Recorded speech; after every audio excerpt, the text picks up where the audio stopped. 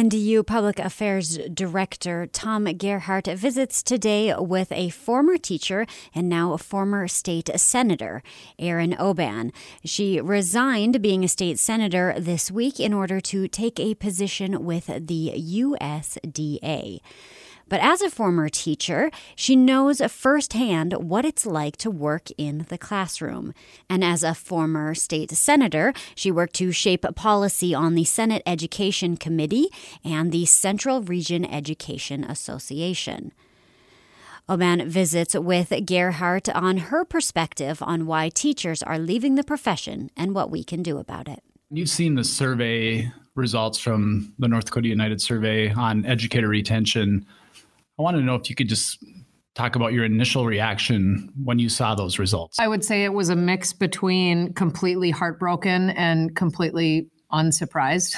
Unfortunately, neither of those make me very happy to say. But, I've been working in education for a long time. I knew what it felt like to be in the classroom. I have been working at a regional level professionally and obviously being involved with state decisions in education. I've certainly heard how things are being talked about, and I'm seeing directly how educators are feeling. So that is why my response was that, I'm not surprised, but I'm heartbroken about it. And I'm a mom too. I have a kid who's about to be in kindergarten. We are registered for the fall, and knowing that that's just how widespread educators feel across our state is truly devastating to me. You were in the classroom. You've spent a lot of time as a member of the Senate Education Committee and the Interim Policy Committee, and in your current role, as you said, immersed in education. What personal stories have you heard from other constituents or teachers across the state? Anything specific that's been told to you that highlights this issue? In some regard, I think sometimes our educators are experiencing many of the same things that I have felt and what led to my decision to decide not to run for office again. Sometimes it isn't direct.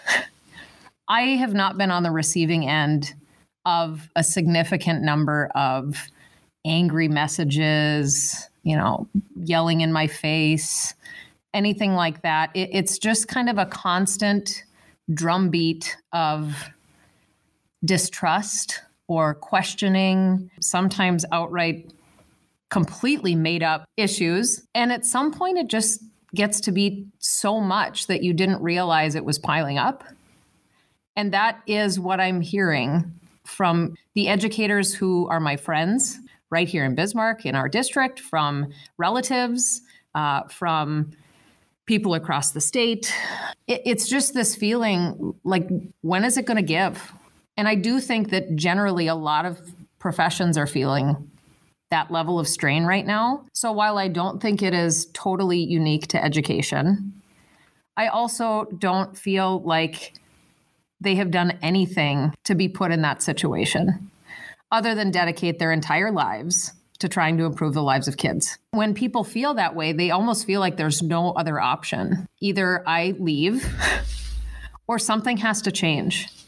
And I fear we're getting to the point where people really are considering leaving. And it's really overwhelming because they've never considered leaving a profession and a calling, really, ever in their lives. There's an article recently, an editorial in the Bismarck Tribune, I know you're aware of, from a Bismarck teacher that was really raw and passionate and eloquently spoken as to why she feels educators are under so much stress. And I know that touched you as it did many other people. What was your reaction when you read that letter to the editor? I agree with the use of the word raw. It is so accurate. It's how I felt when I read it. Frankly, I was choking back tears, probably let them fall at a couple points during it. And again, I'm thinking about it from a couple different perspectives, both as somebody who has sat in that chair as a classroom teacher, as somebody who has spent now 8 years in the Senate trying to lift up a profession that, in my opinion, deserves the utmost respect.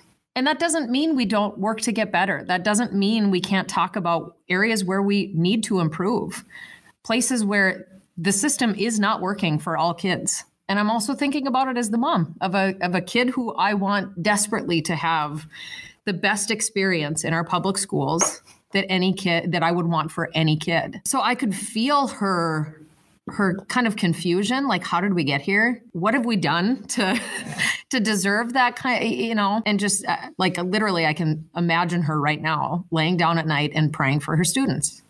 And I think we forget that oftentimes our own families of teachers are set aside to care for the well-being of other people's kids. You mentioned 8 years in the Senate. You're on the Education Policy Committee. What work is being done at that level politically in our legislature to address these issues? I know if you Google educator retention in North Dakota, that it seems like not many years ago, there were some similar headlines. So this isn't a new issue, although maybe what is impacting educators is new or emerging. Yeah, I feel like this has been like a flicker that has been happening for a long time, and it feels like fuel got dumped onto it. And now it's this gigantic fire that is, for lack of, let's just continue with the metaphor, burning out our best and brightest teachers who I just think about like the heart of a community. I grew up in a town of 600 people, Tom. Schools are the heart of communities, especially our smallest rural communities, which have been struggling with teacher recruitment and retention for a long time. And certainly that's being felt even more so now in our larger communities, something they haven't experienced in the past. I feel like in a lot of ways, we've missed the warning signs. I won't say that we weren't aware of it or we haven't tried little things, but our political system has made us so impatient to see through what policies might actually help. So we will try something and we will, if it doesn't immediately show us just this massive improvement, we will upend it or we will defund it or we will not give it a chance to show if it is going to have impact on the problem we were attempting to solve in the first place. I'll be the first to say we haven't tried enough, but sometimes it also doesn't take dollars and it doesn't take policy. It takes how we show respect to people, how we talk to people. And so to me, the survey, your survey results, was a message for every single person who is willing to listen. It will be interesting to see if we listen. There was another headline in the paper, I think over the weekend, cookie cutter bill from across the country that appears to be headed our way that would push educators to put their lesson plans online each day. And that just seems like another... For a full year. For a full year. And time is so critical. And here we are, potentially looking at chipping away at that again. It's not even realistic, Tom.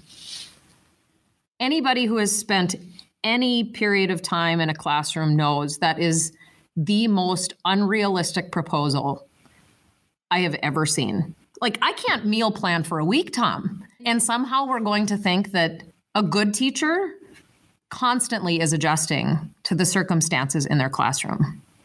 This kid is learning this at this point. This kid is struggling with this. This family is going through this.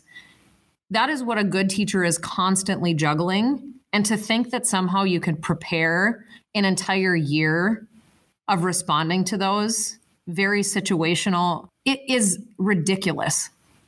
It is utterly ridiculous and so offensive that anybody of reasonable mind would entertain that. It just struck me as so counterintuitive to what we're hearing, the timing of that story. And that's what everybody is feeling stretched thin with is time. And when I think about what we need so desperately, whether it's in the classroom or whether it is in our world, it is time to build relationship and to make connections with each other. It is the only way you can maneuver through challenges and get out on the other end in a better place. It's the only way you can have good direct communication and be in a better place at the end of it. It's proven that if a kid is connected to their teacher, it is easier for them to learn. And what we keep removing is time to do those things. We add more and more and more to people's plates. We take nothing off. And then somehow this is going to improve anything. I mean, to me, this is about control. I am going to control what you do, when you do it, how you do it. If I don't like one thing I see, I'm not going to come and ask a question with a level of curiosity and interest in what the answer is. I'm going to be accusatory and blow stuff up on social media or call into a radio station. I just wonder how we can get back to that basic level of giving teachers the huge resource of time back to do what they do best, to connect with kids and to help them learn. That's what education is supposed to be about. Are there solutions we can work toward, whether it's at a political level, personal level, even administrators in our schools? What are some things maybe that you've thought about? Yeah, I have thought a lot about it since your survey results came out. And as I mentioned earlier, I do think there's a message in there for each and every one of us. I have long said and do my very best to walk the walk and not just talk the talk. Words matter. I choose my words wisely because the moment they leave my mouth, I can't take them back. They can be really powerful in building people up, and they can be really powerful in tearing people down. Some of the very basic things we can do is think about the words that are escaping our mouth and thinking about that in terms of what are we saying about education, about educators. I hear teachers say all the time, I don't expect every parent to like me. What I hope they won't do is tear me down in front of their kid. It's almost impossible to connect with a kid if they hear those conversations at home. I think there is a message in there for parents. It is absolutely okay to want to know what your child is learning. Teachers have been begging for parents to be more engaged in their kids' education for a really long time. I've never met a teacher who hasn't been willing to share lesson plans to make accessible the curriculum that they're using. Those decisions, by the way, are made locally. So I encourage you to be very engaged with your child's learning, to have a healthy relationship with your teacher, with your child's teacher, to ask questions instead of make assumptions. As I said, it's okay to wonder, but how we handle that wondering matters. I think there are messages in there for teachers themselves.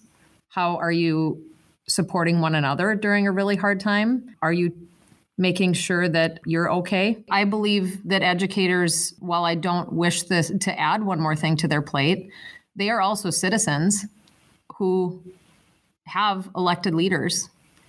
And I know I do best when I hear directly from my constituents. I encourage you to know who your legislators are, to reach out to them. Same with your school board. They are elected leaders, and they have to hear from and be held accountable to the way they're speaking and the decisions they're making. And I think that there are messages in that survey directly for elected officials. You are either making this worse or making this better. And sometimes making it better just means not doing anything. Stop making it harder. Those proposals of posting lesson plans, and I've heard a whole host of them that are not helping. So please consider what the actual problem is that you're trying to solve, and if that is an appropriate solution. I think we live in a state that loves to talk about small government, about conservatism, about local control, and we need to start practicing it. That means having reasonable conversations where they belong. If you have a question, if you have a problem, start first with the teacher, and then with the administrator, and then with the school board. And by all means, just because you don't like an answer doesn't mean then you pass some state law. That is directly opposite of what we say we are. This is a real real concern about any of us who care about community, about any of us who care about children, about any of us who care about workforce issues, about any of us who care about the talent pool we are creating in North Dakota. You know, those kids sitting in classrooms are likely going to be the nurses who take care of you and me when when we need help, or the pilot in an airplane we get on, the plumber we call when our toilets don't work. I want them all to just be prepared, and that means we have to let teachers do their job in partnership with parents. It's not an all or nothing thing. That was a former state senator and former teacher, Erin Oban. She recently resigned being a state senator to take a position with the USDA, and she was visiting with North Dakota United Public Affairs Director Tom Gerhardt. That conversation was recorded before her appointment to the USDA, which prompted her resignation from serving as a state senator. You can listen to all the pieces on our website by searching North Dakota Teacher Retention Crisis. It's also now available as a podcast. Again, searching that name, North Dakota Teacher Retention Crisis, in your favorite podcast app.